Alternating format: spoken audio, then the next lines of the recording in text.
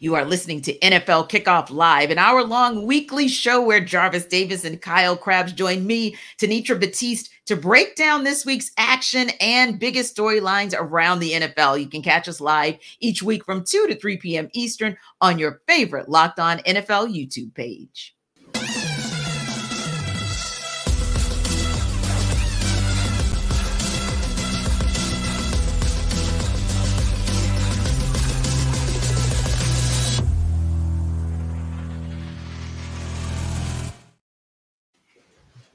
Welcome into NFL Kickoff Live. It's the best hour of football talk every single Friday. We'll go around the NFL, talk about every team and every game, and we'll get you local insight that you can't get anywhere else but right here at Locked On. I'm your host, Tanitra Batiste. Alongside me are Jarvis Davis and Kyle Krabs. And guys, we're going to go straight to Thursday night football. The Jacksonville Jaguars started strong against the New Orleans Saints, but were not able to put them away until the last minute of the game, literally the last minute.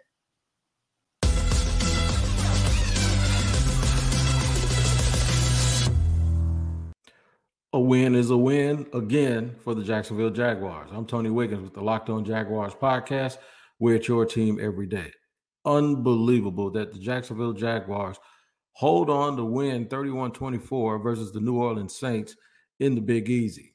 In a game the Jaguars dominated early, but just didn't score enough points to pull away and made enough mistakes that allowed the Saints to hang around and stay in the game. Trevor Lawrence started out very hot, ironically ran the ball extremely well, even though he was banged up. But at the end of the day, the hero was Christian Kirk in the second half, and second-year player Monteric Brown, we call him Buster at corner. He played very well and had some key plays down the stretch, including the final play of the game for the New Orleans Saints. The Jaguars hold on to win 31-24. It's on to Pittsburgh. A win is a win, and they'll take it. Check me out on Locked On Jaguars every single day. Another disappointing and disheartening loss for the New Orleans Saints. It has a lot to do with their offensive inconsistencies. I'm Ross Jackson, host of the Locked On Saints podcast. New Orleans Saints dropping their fourth game of the season here to the Jacksonville Jaguars. And the story comes to another slow start on the offensive side. Well, the Jacksonville Jaguars were cooking in the first half. The New Orleans Saints offense operated well within the 20s, within the 30s, getting in the Jacksonville territory 5 times and coming up with only 6 points to show for it in the first half. That cannot be what the New Orleans Saints are or try to be throughout the remainder of this season. And maybe it's time to start talking about some play caller and some big time offensive changes in the process. If you want to know more about what those changes could look like, head over to the Locked On Saints podcast, part of Locked On Podcast Network, your team every day.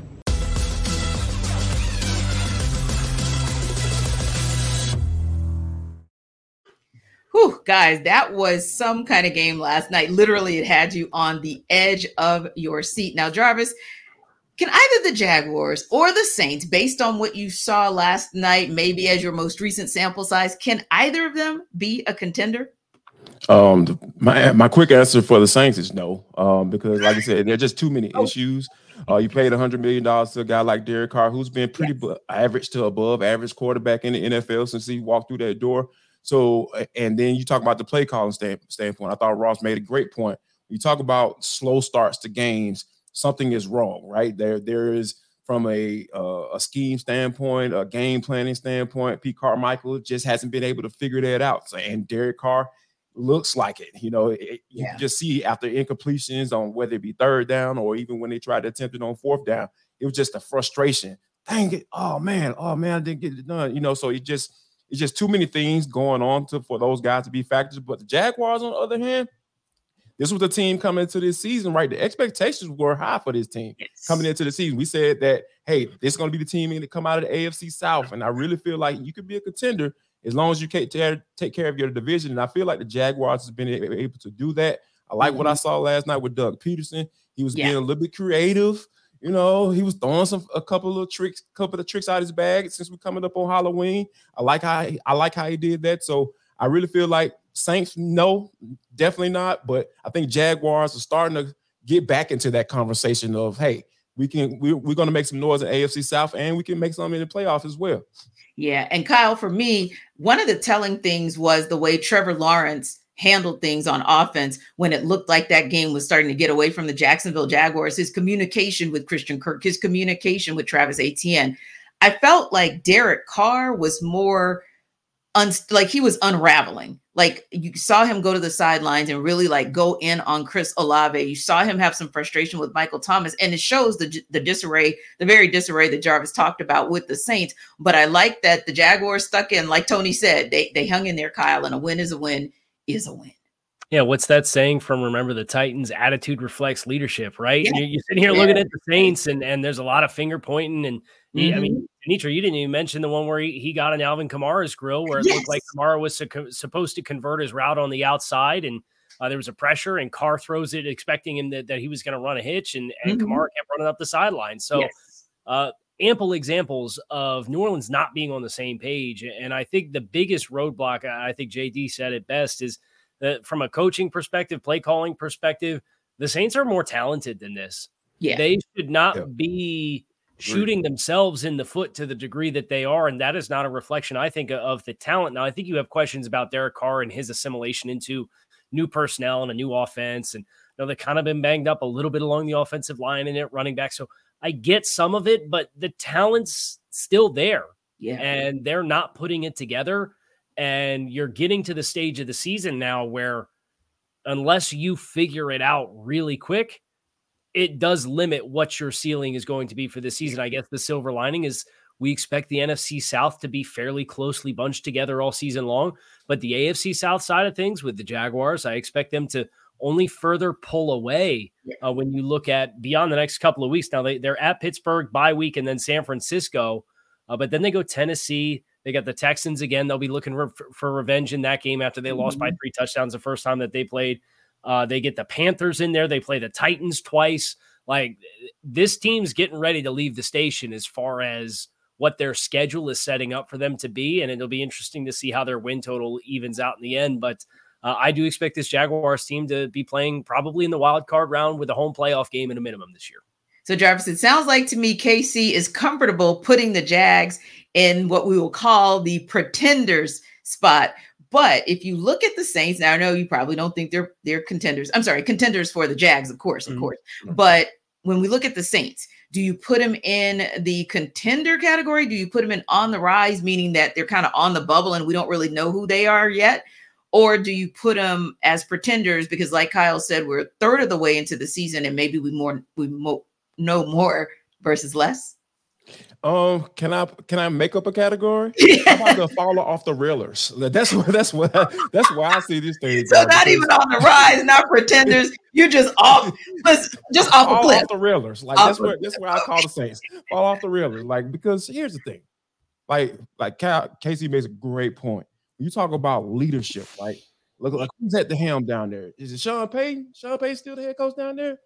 As much as I despise Sean Payton, just as a human being, like he is a heck of a coach. And I think that, his leadership that he had for that team and how he ran things down there, it's sorely missing. It's sorely missing right now because you have a guy, Dennis Allen, who has never really proved himself to be a head coach.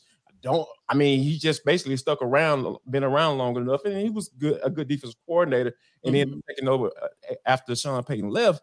But he's just not a good head coach. And when you're talking about all of these things going on, right? You're talking about the quarterback getting in the face of your runners, your starting running back, your star running back, right? A guy who coming off suspension and dealing with stuff out on the West Coast and all that, getting into all that stuff and facing some serious charges. So, and then you have the new quarterback in the new system. All those things just start to compound each other, and you try to put out so many fires. At the end of the day, if you're not a good leader or a great leader, it's gonna continue to snowball. And that's just why I feel where the Saints are right now. Now, granted, the NFC South is a division that is clearly up for grabs. I'm not going to sit up here and say that the Falcons and the Bucs are going to just run away with the division, but like when you're talking about setting yourself up for failure, that's what it looks like for the Saints to me. Yeah. And Kyle, when we talk about, and we've kind of moved a little bit here and there because we know we've got the top two pretty much in the AFC and the NFC, and then it's kind of everybody else middling and trying to get to the top. But for you, when you kind of look at one thing that I still feel like they're at the top of the food chain for the NFC, but maybe they showed some chinks in the armor. No more undefeated teams left because the 49ers went down. And granted, they had a lot of players go down, so leave that caveat. But the Eagles kind of imploded. Really, Jalen Hurts imploded, but the Eagles kind of imploded, and there went their quote-unquote undefeated season. So when you look at that, which loss last week, KC, would you say was more about their team and what they did versus who beat them, the 49ers or the Eagles? So I think there was some hard luck for both teams. Where you think about San Francisco, you played bad all day. You played against a good defense. True. You had 3 of your best players that went down throughout the course of the game, but then you still had a chance to get the kick at the end of the game and win the game.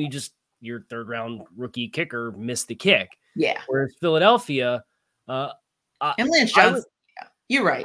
Lane Johnson, I would say that one was worse. I would say that the Eagles game was worse because you still had the ball with the lead in the final 3 minutes, and Jalen Hurts threw his worst interception. I would say, of the interceptions that he had, he tried to throw a screen to Dallas Goedert that his hands got hit as he was turning upfield, and it popped into Quinnen Williams' hands for one. And then the other one, he got hit with a pressure, and the ball popped out of his hands up into the air, and it knuckleballed over to one of these corners for the Jets. The one interception that Jalen Hurts threw that was egregiously a Jalen Hurts mistake was the one with 3 minutes left in the game that Tony Adams runs back into the red zone, and it set the Jets up to score the game-winning touchdown. So I would say the San Francisco loss was worse, or the more understandable, and the Philly loss was worse because of how that game script played out in the final 5 minutes. Yeah, I would have to agree with you as well, because when I look at it, maybe the biggest loss, and really not lost because I think he's been practicing and he's expected to be back, was Lane Johnson. But other than that, you pretty much were at full strength. This was just kind of that implosion type of a game. It felt like for the Eagles. They just seemed just a little bit disjointed compared to the team that has been ascending since looking disjointed from week one. But what say you, Jarvis? I mean, you look at both of these teams, you look at them going down last week. Which one do you feel is more about the team? Was it more about the Eagles and how they played, 49ers and how they played, or who they were up against? I think it's more so what they were up against, because I really like the San Francisco 49ers looked invincible this year, right? Like, they've been putting up points and they've just been dominating up front, and then they go out and go get a guy like Randy Gregory. He get his first sack, since being, traded from the Broncos. It's just, and I think I found it interesting that both teams went up against like pretty high level defense. I'm going to go out on a limb and say Cleveland is elite defense. It took an elite defense for San Francisco to get their first loss of the season. I think that stands out to me a little bit more because the Philadelphia Eagles, let's just be honest, y'all, they've been playing with fire the entire season. You know what I'm saying? So it's just been like they've been barely squeaking by because, I got Hugh Douglas been trying to calm all Philadelphia fans' nerves up there in Philadelphia because they've been going crazy, but they've been finding ways to win. They just weren't able to do that this particular weekend. Like you said, like KC said, Hurts had a bad game, true enough, but for the San Francisco 49ers to take the L against a backup quarterback and PJ Walker, he still threw 2 interceptions. He turned the ball over as well, and they still were able to figure out a way to win that game. So I feel like that's the game that kind of stood out a little bit to me more because, like, San Francisco has been dominating everybody. They just been kicking everybody's butts up and down the field. But the Cleveland Browns were able to figure it out by playing elite defense and a lot of man coverage. Man, I just love defense like that. I think the defense is back. I'm going to go ahead and go on a limb and say it. Defenses are back in the NFL. They're about to take over. I don't care. Said by the former defensive tackle. Yeah, but no prejudice, right, Kyle? No prejudice. No bias there. No bias there. But yeah, I thought, and you could make an argument both ways, right? Because in both of those situations, the undefeated teams had every opportunity to remain undefeated and just kind of get by, but they couldn't. Because, that Jets defense, it's something to be reckoned with as well. Absolutely. But it was interesting because my thought, too, went to, Detroit is 5-1. So where does that kind of leave, as far as the parity goes? I don't know if you guys think they've kind of leapfrogged into that top 3 that we've been talking about for the NFC. Because really, let's face it, we've been talking top 2 for the NFC since we started. But They're all 5-1 now. So, I mean, Jarvis, is the playing field a little bit more level?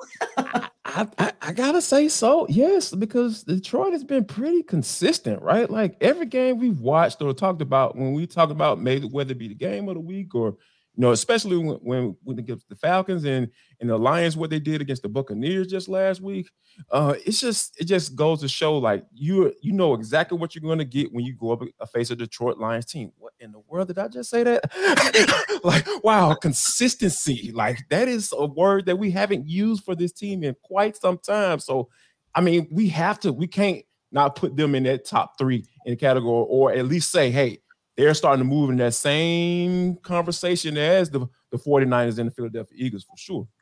Yeah, it'll be interesting to see, but you're absolutely right. We don't really use the word consistency when it comes to talking about the Detroit Lions. I don't think I've ever used the word. Yeah, right. And now we're talking consistently good. And we're going to talk on the other side of the break about 2 teams in the Dolphins and Eagles, despite what we saw in the Eagles last week, that have been consistently good and trending up. But first, Jarvis is here to tell you how to take charge of your health with Jace Medical. This episode of NFL Kickoff Live is brought to you by Jace Medical. People, I'm telling you, everyone should be empowered to care for themselves and their loved ones during the unexpected. Because here's the thing, I got small kids and I never want to be in a situation where I'm unprepared. Never want to do that, because I want to be able to make sure my kids are safe. And if they have a situation where they might need some antibiotics, I know exactly where to go to, and you should go to Jace Case as well. They provide 5 life-saving antibiotics for emergency use. All it takes to get a J case is fill out a simple online form, and in some cases, jump on a quick call with one of our board-certified physicians. And you can get ongoing care from our physicians on any treatment-related questions. Doctor created, doctor recommended. So Jace even handles everything from online evaluation to licensed pharmacy medication delivery and ongoing consultation and care. So people, make sure that you don't get caught off guard and go to jacemedical.com and enter code locked on at checkout for a $20 discount on your order. That's promo code locked on at jacemedical.com. That's JASE medical.com.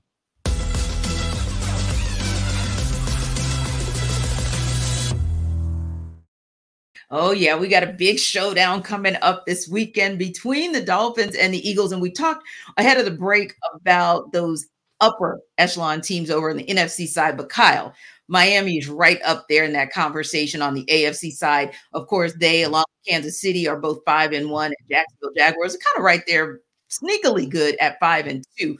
But let's talk about your Dolphins. Man, oh man, are they looking good? I was kind of surfing through some things this morning, and this is the first time since maybe his Alabama days have I heard conversation about Tua Tagovailoa taking the top award in a league. When we were having conversations about him back in college about Heisman, talking about him being the MVP. I mean, Kyle, first of all, you follow this team, you cover this team each and every day.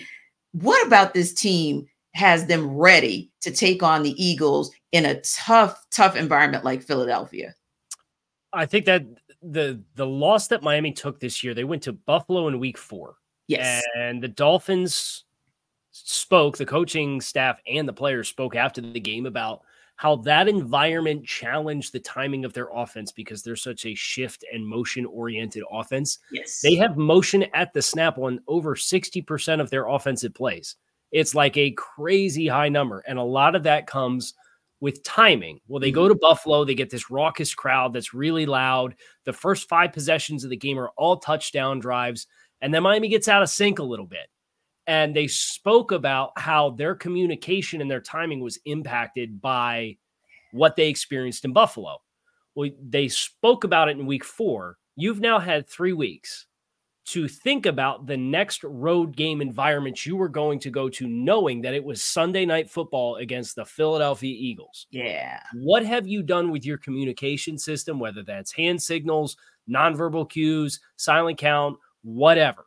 What have you done to address how it impacted you in Buffalo and do it differently this week? And I think that's the biggest change for something that they endured earlier this season, because the talent's there. You look at the offensive production, you look at the speed, you look at the explosive plays, everything compounds on top of itself between the skills of Tua Tagovailoa, with the skills of the receiver, with Mike McDaniel's play calling. This has been one of the better performing offensive lines in football on both fronts, with the run game and the pass game. And that was not necessarily expected at the beginning of the year. There are a ton of Dolphins fans that had a million questions about the offensive line. And Teron Armstead's on injured reserve right now. And they're still performing at a high level. So the talent's there. It's the ability to take what you do and put it into an environment that's a big game environment where you're not at home, and apply it. And I think that's the big question for Miami coming in. But I think the fact that they've already done it once gets them in a better position to do it against the Eagles. Yeah. Now, JD, Philly is on fire right now. Still, it's been about 5 days and they are still having meltdowns about what happened with the Eagles. But they should look at Jalen Hurts. Meltdowns. Yeah, I mean, exactly. But they should look at Jalen Hurts' record, because his only back-to-back loss situation since he started in the league was early in his first year. It was October of 2021. So it's been 2 years since him being a starter under center for the Philadelphia Eagles. He's taken back-to-back L's. What about a reset from the debacle from last weekend can allow the Eagles to get a win this weekend with a team like Miami, to Kyle's point, that's really functioning on all cylinders, and they just continue to improve week by week? Run the quarterback. Call quarterback runs, not scrambles and everything. You're in trouble and all that stuff. I'm talking about call quarterback runs, because here's what that's going to do in the game like this. When you're coming up against a high-powered offense like Tua and all those guys and all those track runners they got on their offense, like those, you want to keep those guys off the field. So you want to talk about ball control, and you have the offensive line to do it. They're one of the better offensive lines, like KC mentioned, in the National Football League. So you're going to have to go up there and say, hey, we're going to take the air out of the ball, and we're going to convert in the red zone, and we're not going to turn the ball over, because, there's no formula for a quarterback throwing the ball as much as Hurts did and turn the ball over like he did, though, because those were just bad turnovers, and you can put your defense in bad situations.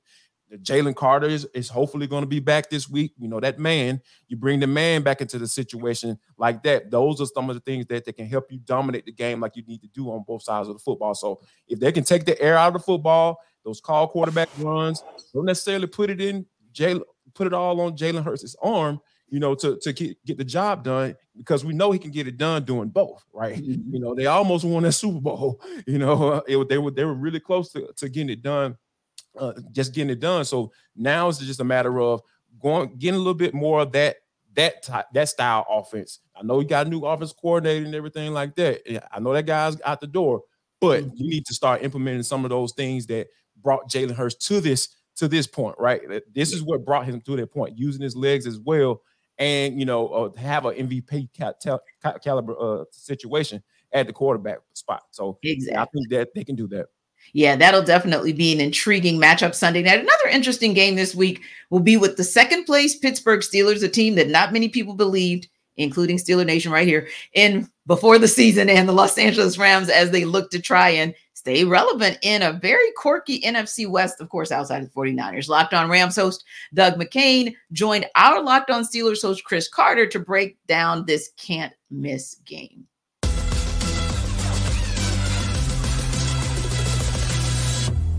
When they're able to put together a game plan, they limit guys. If you go back to the last time they played the Rams, and that was when they had backup quarterbacks in the year 2019, when they didn't have, they had Mason Rudolph starting that game because Ben Roethlisberger was out for the season that year. You go back to that game, Cooper Kupp held to 0 yards in that game.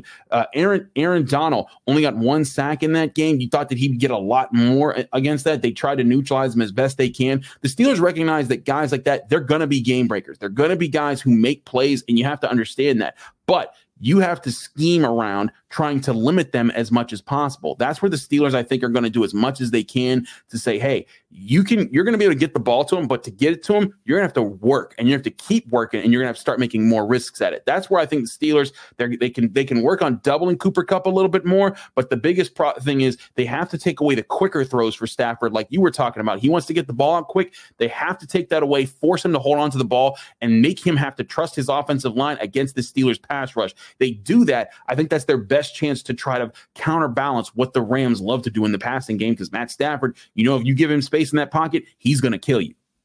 100%. I think that's absolutely one of the biggest keys. Then we look back on Monday, we evaluate this game is, did they get the ball out quick? Did you run enough to keep that Steelers defense honest? If you do those two things, then you give you a chance to have some balance. Because you have to have some semblance of a running game in this one, because if you have the offense relying too much on explosives, it could be a miserable day for Matthew Stafford getting to the quarterback. So I'm definitely looking at that one. Also, Christopher, I had to point out this, and it pains me to say this, of course. Shout out to the Ramley, big Rams fan here, but Steelers in town, there's going to be a lot of terrible towels. They might be selling the terrible towels at the Rams concessions during this one, okay? So it's going to be a factor. You're probably going to see over 50% Steelers fans. Don't doubt that, but I still think this game is really up in the air. I think you look at the Rams offense, the momentum they built, the defense that has been surprisingly close to league average. They've been good in a lot of different categories that can neutralize this Steelers offense, averaging 15.8 points per game. I think this one is going to be a lower scoring affair. I don't anticipate them lighting up the scoreboard. I don't know if you throw out predictions on your show for the predictions episode for the crossover, but I got the Rams winning this one 24-17. I usually hold off my predictions for Friday because I try to build up suspense to what my picks will be. But I will say, I think this is going to be a very close contest. I think both teams are still fighting to be the other teams that they want to be by the end of the season. And I think that the Rams, their strength in the passing game, it hits right at the Steelers' weakness as far as covering right now. But I also think the Steelers' strength as far as getting after the quarterback hits at the Rams' weakness as far as protecting the quarterback. And that's where I'm just not 100% sure just yet is where I fall in this prediction. But to your point about, the Steelers fans being there, people need to understand. I think people in Pittsburgh have come to know this, but people naturally don't understand. Steelers fans aren't traveling. They're just everywhere.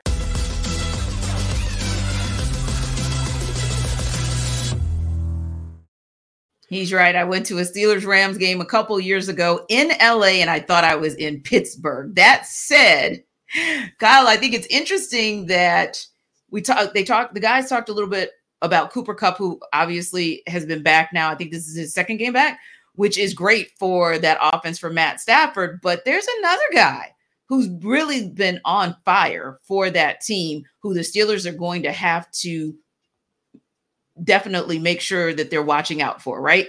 And I'm thinking about like Joey Porter Jr. They're looking at elevating him to kind of beef up that secondary. But I mean, what do you think about that passing game and that passing attack for Matt Stafford? Is it more potent than what that secondary for the Steelers can do? Yeah, because of Puka? If the Steelers are going to have success defending the Rams passing game, I think you do need more contributions from Joey Porter and banking on that youth and the potential and how he was widely regarded as a first-round prospect that just barely slipped out of the first round. Because the athleticism of the corners that Pittsburgh has otherwise leaves a little something to be desired. The athleticism of the linebackers that are defending the middle of the field for Pittsburgh leaves something to be desired. And Matthew Stafford's playing at a really high level right now. Yeah. So Stafford throwing the ball to Puka Nacua, having Cooper Kupp back, that combo of guys, regardless of what other injuries the Rams have on the offensive side of the ball, with Kyron Williams being banged up, I don't think it matters because I look at Pittsburgh's back seven, and yeah, you've got Minkah Fitzpatrick back there, but you need somebody to help you change the math and be able to send confidently extra attention towards one of the other receivers. And if it's not going to be Joey Porter that steps up and provides that for them, I don't know that they have the horses to do it. Yeah. And Jarvis, when we talked a little bit earlier about Dolphins Eagles, one of the things that you mentioned that would be in the Eagles' favor is time of possession. And with a guy like Matt Stafford having rhythm in that passing game, you kind of want to keep him off the field as well. But if you keep him off the field, Steelers, then what are you guys going to do? Like, what is Kenny Pickett going to do? George Pickens has kind of been Captain Sava for Kenny Pickett, but he's got to step up the level of his play, and they've got to see more from their run game, from their 1-2 punch. If they're, Najee Harris, Jaylen Warren, they've got to see more from that 1-2 punch, I think, if they're going to have an opportunity to get this win. But what do you think is their best path to a win? It's going to have to be getting your Najee Harris and more involved because he hasn't rushed for a touchdown this year. Right. And it seems like Jaylen Warren is kind of taking over that whole lead back situation, especially when when you talk about what he can do in the passing game from that standpoint. So yeah, it's like the Steelers offense we've been talking about on this show, ever since we started this bad boy, about how the weirdness of this offense, because they have weapons. Obviously Deontay Johnson goes down. I think he's in the practice window right now, so we'll see whether or not he's going to be able to return. But you still have guys. You got George Pickens, you got Freiermuth, you got Jalen Warren, you got Najee Harris. They have weapons to work with. It just seems like they just can't quite figure it out. And I think that they're going to have to simplify this thing a little bit. I feel start running the football, get back to some of that old school Steeler Nation type offense, running the football and play action and finding your tight end, because like I said, that's what you have. You might not have your other game breaking wide receiver and Deontay Johnson, but you do have a guy in Freiermuth that you can hit on those intermediate routes. You do have a running back you can pass to out of the backfield and start working some screens and simplify, getting Kenny Pickett in a rhythm, because that quarterback class is not looking good right now.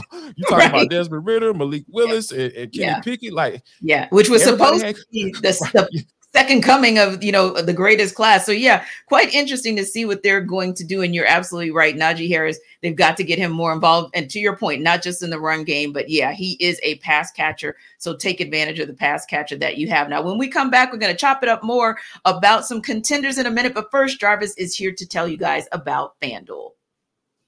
Guys, I'm going to let you know that this episode of the NFL Kickoff Live show is brought to you by FanDuel. Snap into the action this NFL season with FanDuel, America's #1 sportsbook. Right now, new customers, all the people who haven't gone to FanDuel and you've been just trying to figure out how you can make some more money, how about this? Go to FanDuel.com right now. And all you got to do is drop $5. That's it. 1, 2, 3, 4, 5. $5, and you're going to get $200 in bonus bets guaranteed when you place a $5 bet. And guess what you can do with those bonus bets? What can you do, Jarvis? You can use those to put money on the spreads, the player props, over-unders, and much, much more. I'm telling you guys, the FanDuel app is super safe. It's easy to use. You got to worry about anybody getting all information or anything to that knowledge, right? So here's the website is FanDuel.com/lockedon. That's FanDuel.com/lockedon. LOCKEDON. FanDuel. It is the official sportsbook betting partner of the NFL. Now, guys, we talked a little bit about the Dolphins and Eagles earlier in the show. Kyle gave his perspective. Jarvis, you chimed in as well. But what about the Eagles side? We're going to talk a little bit more about that. The FanDuel line is 2.5 in favor of Philly. Will the Eagles be able to cover that? Here to sell us why is Locked On Eagles host Gino Camilleri. Gino Camilleri here from the Locked On Eagles podcast, here to sell you why on the Philadelphia Eagles and why they're going to cover the 2.5 point spread against the Miami Dolphins on Sunday Night Football. Well, first, it's a Sunday Night Football game. That means America's going to be tuned in. That means Vegas is going to be very honed in on this one. Usually these primetime games, that number, it's there for a reason. 2.5 points. What comes into play? A field goal. An end of the game field goal seems what might likely be the reason why the Eagles win this football game. It could be a boat race a majority of the time. We know Miami can put up a ton of points. But can the Philadelphia Eagles and their run offense that at time has choked away the clock get back to what they do best and control the football? The reason I say the Eagles can cover this spread is if it comes down to a field goal at the end of the game in a tied game scenario and the Eagles have the ball with, let's say, anywhere of 6 minutes and above, the Eagles have shown that they can run that clock out and get it into a situation where they can come home and win this football game.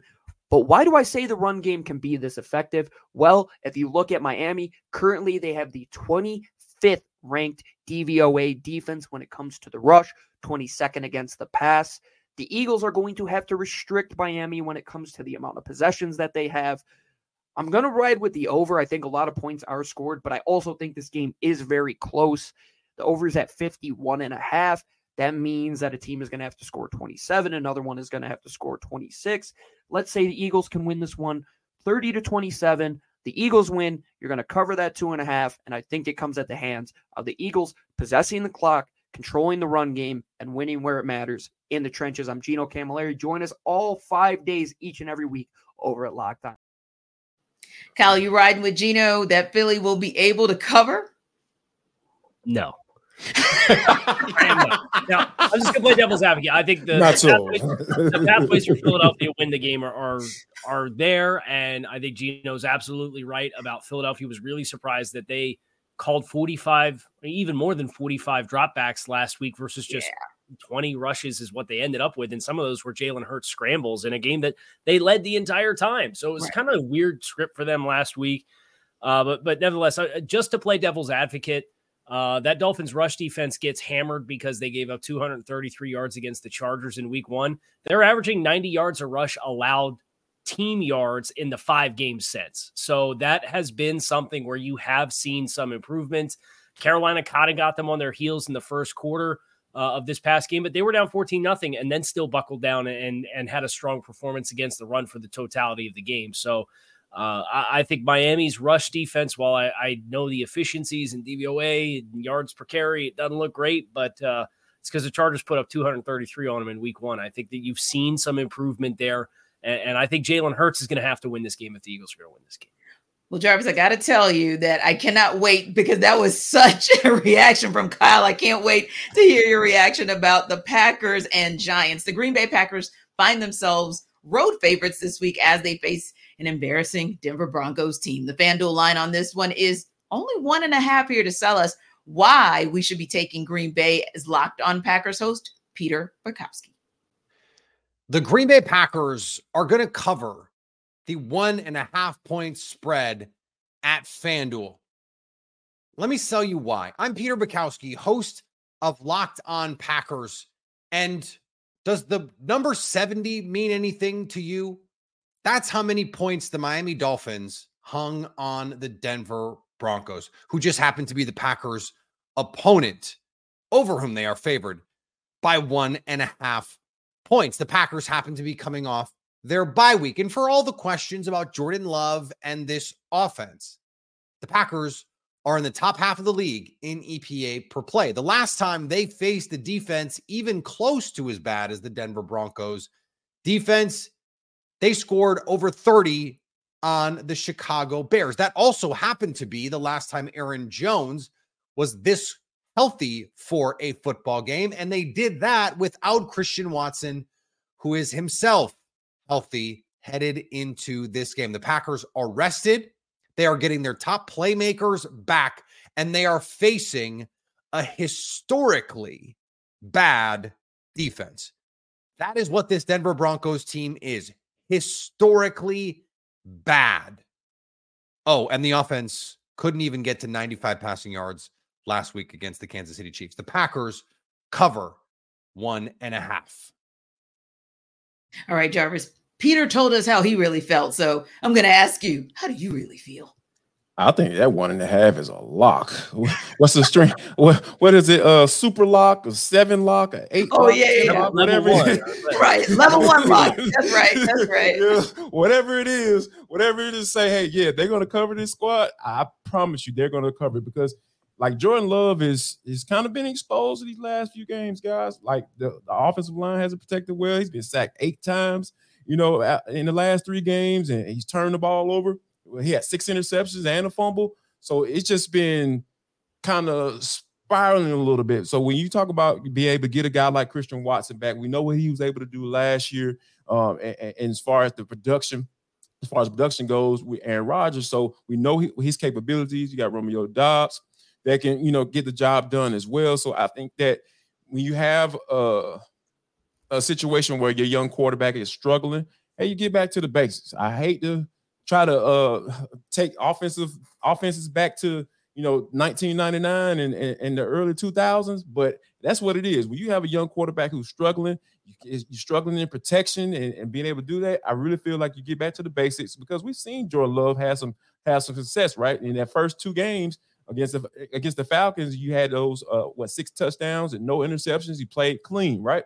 But I think that now you kind of get back into it, get him in some similar plays where he had some success, and make sure they're able to do that. So I think that if they do those things, I think they're definitely covering this game. Now, Jarvis, you can't say the 99 in the 2000s and think that I will not catch that. But anyway, Kyle, when we talk about this team, I've been listening to Chad. I've been listening to 400 you degrees. just caught it like in 2 seconds later. It's been in my brain. Work with me, Jarvis. Work with me. But anyway, Kyle, I think you're working with me. I think you're probably a few minutes ahead of him. So I'm going to ask you this question. In all honesty, and it's kind of weird because you were thinking of when the Green Bay Packers kind of made it clear that they were ready to part ways with Aaron Rodgers, that Jordan Love was ready to really take over the reins and at least help them to kind of get back to some semblance of glory. But what do you make of his performance thus far this season? I don't envy Jordan Love for having to step in for Aaron Rodgers. I don't envy Jordan Love for having an offensive line that's now has David Bakhtiari out for the year. Again, that's one of the best left tackles in football. He has not been healthy. Elton Jenkins was banged up for them and has missed some time as well in the first month and a half of the season. So that's your best 2 offensive linemen. And then, oh, by the way, Aaron Jones has missed a bunch of time. A.J. Dillon does not look like he's got anything beyond first gear anymore. It's bad as far as what he brings from a juice perspective. Mm-hmm. And then you have first and second year players at every roster spot at wide receiver and tight end. And it's like, in what way did you set Jordan Love up to be successful? So he sat, he learned the offense, but I didn't think the process from the personnel that they had, aside of maybe the injuries that they've incurred on the offensive line and Aaron Jones, was particularly good. You have a developing quarterbacks that you've surrounded with developing players in the passing game where there's no consistency.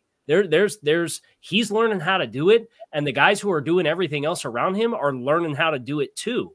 And I think that creates this vacuum of volatility where you've seen it with Green Bay, and the turnovers have come in bunches, and it's been really stop and go. And I agree with Jarvis. If they're going to get it right, let's wind the clock back a little bit. Let's play some old school football. Let's let Aaron Jones, you're paying him $12 million a season. Let him be the guy, because it can't be A.J. Dillon based off what he's shown us in the first month and a half of the season. So I sympathize with Jordan Love. It needs to be better, but I also sympathize with what he's had to work with so far. Yeah. And speaking of wanting to turn the clock back, I'm sure the New York Giants and the Washington Commanders would want to do the same from their glory days. But right about now, not the top of the NFC East, the bottom of the division. The Commanders come in on FanDuel as 3-point road favorites, which isn't really a surprise to anyone, but here to still sell us why the Giants can be a factor in this game, our Locked On Giants host, Patricia Traina. The New York Giants are a 2.5-point underdog at home against the Washington Commanders this weekend. But if you're looking for a reason to roll with Big Blue, look no further than the Giants' philosophical shift on defense the last couple of weeks regarding the blitz. New York has blitzed under 20% of the time in each of its last 2 games, instead getting home with a 4-man rush. Why is that significant? Because Washington quarterback Sam Howell has completed 56.9% of his pass attempts, while also throwing 4 interceptions when under pressure this season. Howell, on the other hand, has performed a lot better against the blitz. When he's been blitzed, he has completed 61.4% of his pass attempts and has 2 touchdowns to 2 interceptions.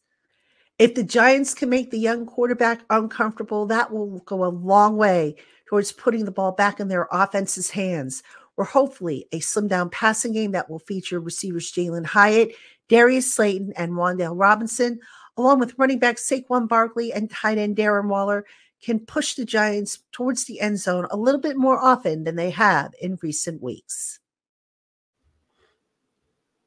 Well, Patricia almost convinced us, Jarvis. Almost. She did. No offense to Patricia, but I think this is the perfect matchup for the Commanders, right? Because we know how awful the Giants' offensive line is, right? Yeah. They just been trying to figure it out. Like they are, just like Kyle sympathizes with Jordan Love, I sympathize with the Giants personnel staff and try to piece together something to protect the doggone quarterback. I'm glad they had Tyrod Taylor, who can move around a little bit more, more so than Danny Dimes. But I think that with the Washington Commanders and what they were able to do against the Falcons last week, I think that they can continue to, put put the quarterback on the ground. And I think this is a horrible matchup for the Giants because we know all of the talent that they have up and down that line from Jonathan Allen, and Deron Payne and Chase Young, all those guys that can get to the quarterback. And I think that's what's going to be one of the things why I feel like the Giants aren't going to be able to cover that spread. Now, notice, Kyle, we came out with FanDuel having the Commanders as 3-point favorites, but the rest of our commentary was that's not a surprise, but that Patricia was supposed to sell us why the Giants can be a factor, not win, but be a factor in the game. Is there a path to winning this game for the Giants? I think so. I think it involves bottling the inspired effort that the defense had last week against the Buffalo Bills. And there were some storylines in that between Brian Daboll playing against his old team and Tyrod Taylor, and he used to quarterback the Buffalo Bills and got him to the playoffs, and then they cast him out. And I think there's certainly some emotional factors that played into why the Giants played as well as they did. But the crazy stat that I have for this game is that Giants quarterbacks have been sacked 33 times so far this season. And that's still less than the amount of times that Sam Howell has been sacked this season. Sam Howell's been sacked 34 times. 34 times, yeah. This season. It's so crazy. It's just the offensive line. So when nobody can block, I think it does kind of create this chaos vacuum where it's a one bounce of the ball, right? One strip sack of Sam Howell that the Giants can run back for a touchdown. That might be all you need if the Giants are going to have success with Wink Martindale and they are going to disrupt Sam Howell and prevent any kind of sustained movement of the football. It could be that kind of game. And if the Giants are going to win, I think it has to be that kind of game where they don't shoot themselves in the foot, but they take advantage of spotty pass protection for Washington and what they provide. And Howell likes to hold the ball and try and push it downfield and make things happen. And if you could be opportunistic in those instances, I think that is your pathway for the Giants to cover the 3. Indeed. And I'm sure all of our executive producers hope that path actually comes to fruition. Now, when we come back, we're going to talk a little bit about some more bottom dwellers, but we're going to end on a high note, giving you some predictions for some of our biggest games. But before we do that, Jarvis is going to tell you a little bit about Prize Picks. What's going on, good people? Jarvis Davis here for Prize Picks. This episode of NFL Kickoff Live is brought to you by Prize Picks. Prize Picks is the most fun I've had, winning up to 25 times my money this football season. I'm telling y'all, you need to get in on this. You just select 2 or more players, pick more or less on the projected stats, and place your entry. It's just that simple, guys. I've been testing my skills on Prize Picks this football season, and it's the most exciting way to play daily fantasy sports. No more waiting till the end of the season to try to collect your money, going to go knock on somebody's door saying, hey, man, I need my money. I won in the fantasy football league. Daily fantasy sports is made easy by Prize Picks, guys. And you can turn $10 into $250 with just a few taps. That's it. I'm telling you, they even offer weekly promotions that can lead up to big payouts like Taco Tuesday. We're going up each Tuesday. Prize Picks discount select player projections up to 25% to provide even more value. So here's what I want you to do. I want you to go to prizepicks.com/lockedonnfl. That's prizepicks.com/lockedonnfl. LOCKEDONNFL. You know how to spell that. I'm telling you. And you're going to get a first deposit match up to $100. Prize Picks, daily fantasy sports made easy. You know, we talk about fantasy, right? And the fact that if you're going with Prize Picks, that's a good look for you. And the fact that we are a little less than 2 weeks away from the trade deadline for the NFL, talking about movement across the leagues. Now, it's a good time to look to upgrade your fantasy roster, maybe see some movement in your league as well. You might have some gems that could help you get more value in a trade. So what players should we be selling high in fantasy this week? Locked On Fantasy host Michelle Majuk is here to tell you how.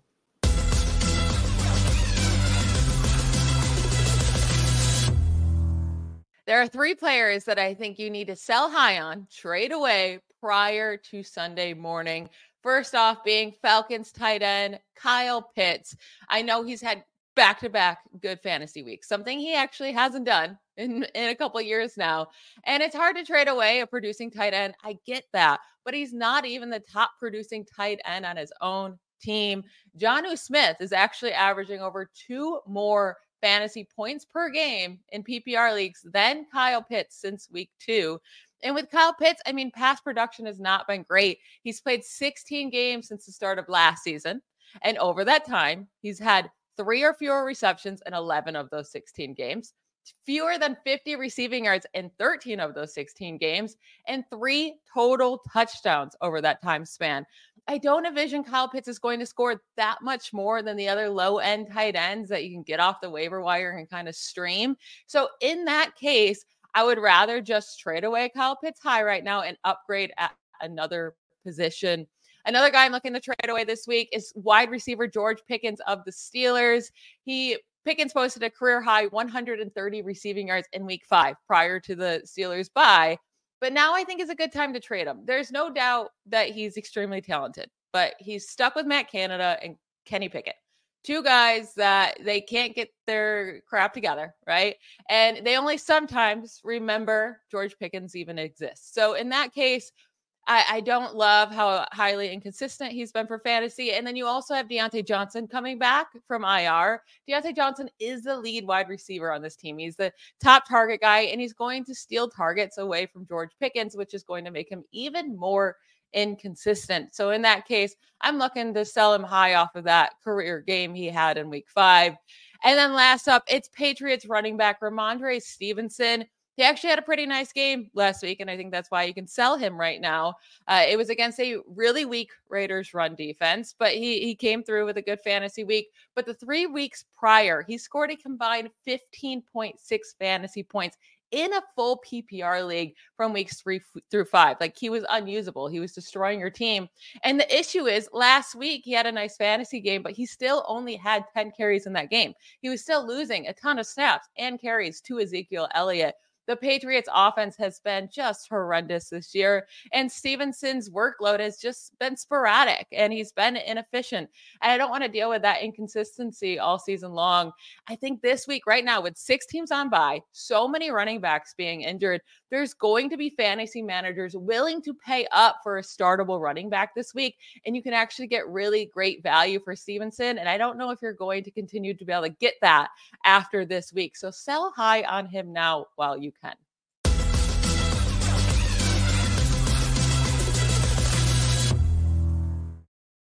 Trade Kyle Pitts. Jarvis, trade Kyle Pitts in your fantasy. No, that's finally starting to get some type of rhythm. So yeah. I think that Kyle Pitts is a guy that I would hold on to, because here's the thing.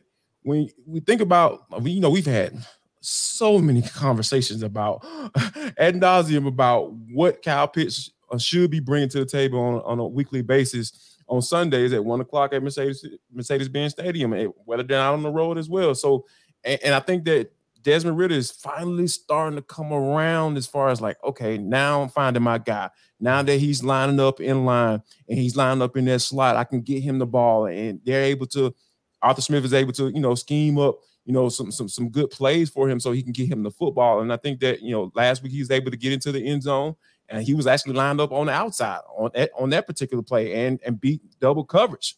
So yeah, I would hold off on trading Kyle Pitts if I'm sitting there with him, because like, I know you had to be patient because I had him last year and I'm just like, I don't know about this one. So, but yeah, I will hold on to Kyle Pitts for now.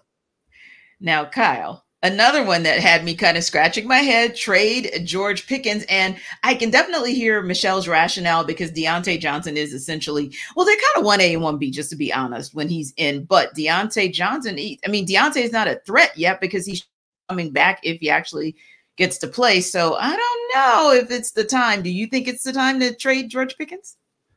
I think there's maybe a nice opportunity to cash out high long term. If you feel like, well, and now Pat Freiermuth's banged up and it sounds like he's going to miss a little bit of time. So you've got Deontay coming back and Pat's going out, and Jarvis is talking about how we need to get Najee Harris more involved to fix the offense and play more sustainable football, which I generally agree with. So you're looking at George. He's got over 400 yards from scrimmage, and I think that's like far and away the highest on the Pittsburgh offense thus far. If they are going to find balance at some point this season, maybe this is kind of the opening of that window to cash out high there, if you think that's the case.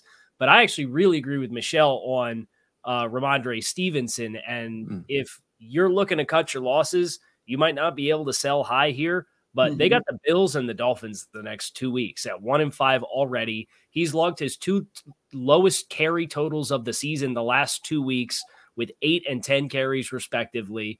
He's averaging, they're averaging as a team less than 3.5 yards per carry.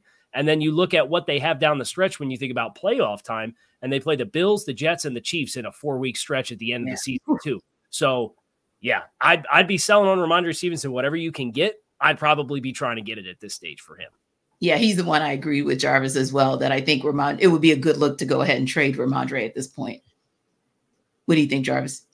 Yeah, I actually have him on one of my fantasy teams. So, I'm kind of trying to figure this thing out. So, yeah, I think Michelle sold me. I'm sold on that because here's the thing. That offense is bad. Like, you don't know what you're going to get from on a week-in, week-out basis.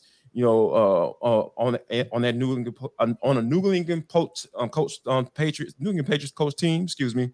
I think there is something there that we have to understand, like what's going on in there, and you kind of got to look at the whole landscape. I understand the whole digging into the numbers and all that stuff, but look at it from a long-term standpoint. Okay, does Ramondre Stevenson going to give me the best chance to win my game on a weekly basis? And if you kind of having the foresight to say, you know what, let me see what I can get for him coming off of a good performance against the Raiders. So, yeah, I think that's an excellent idea. And I might actually try to reach out to some folks to see if I can trade them on my squad.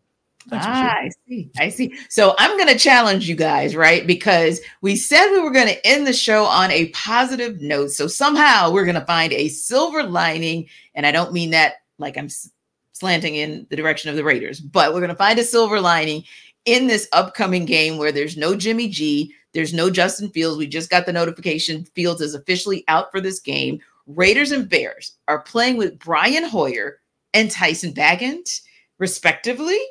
Kyle, of a game could it be, or do you see anything that gives you some hope that this could be a good game? This is one of the games that makes me really thankful that I'm a draftnik and I do the college scouting all year long, because Tyson Bagent at quarterback for the Bears, really fun story, played in the PSAC.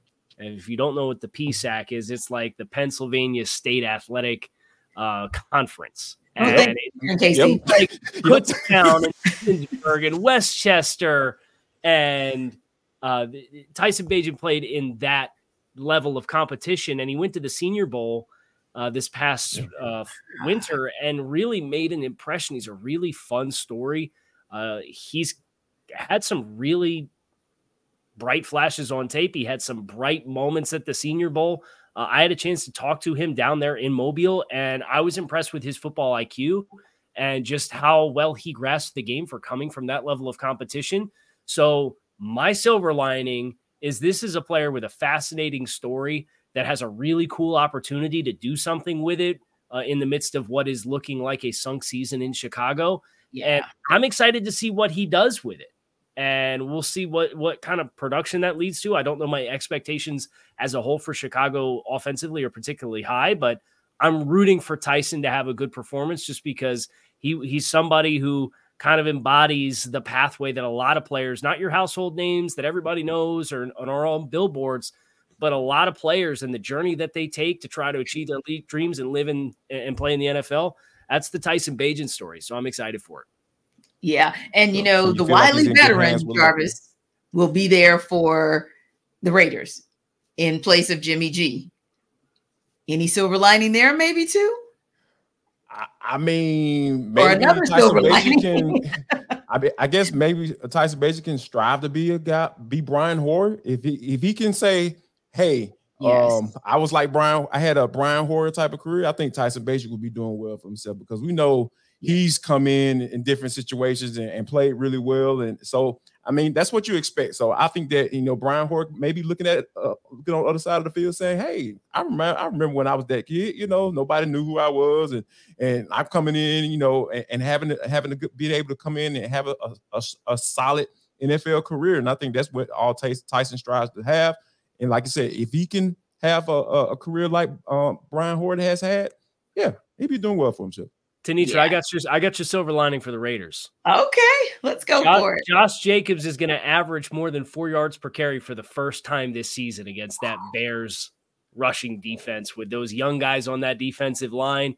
Jacobs obviously won the rushing title last year. Right. His high watermark for yards per carry this season is 3.6 at a game. He's going to get over 4 this week. So if you're a Josh Jacobs fantasy owner to kind of tie everything back together, there's your silver lining. That might be a good look. That definitely might be a good look. And, Jarvis, Devontae Adams had some words, some very, very strong words this week about what his expectations are. So sometimes, as you know, as a former player, you hear from that player and it makes a world of difference in terms of how you approach the game. So, yeah, give him the football. I mean, I think that's all he was saying. Like, hey, give me the rock, and I know we're going to win some, continue to win some games. That's it. Yeah. And that's what I think as well. It was just really sort of one of those calls. And I think, Kyle, you mentioned it earlier. It was the staff for the Miami Dolphins, but it was also the players for the Miami Dolphins. And sometimes you hear those players and it makes a world of difference. So we will definitely have our eyes on some big games this weekend. Know you guys will have your eyes on it too. As always, thank you guys for stopping by NFL Kickoff Live, and we will see you on the Locked On Podcast Network next week.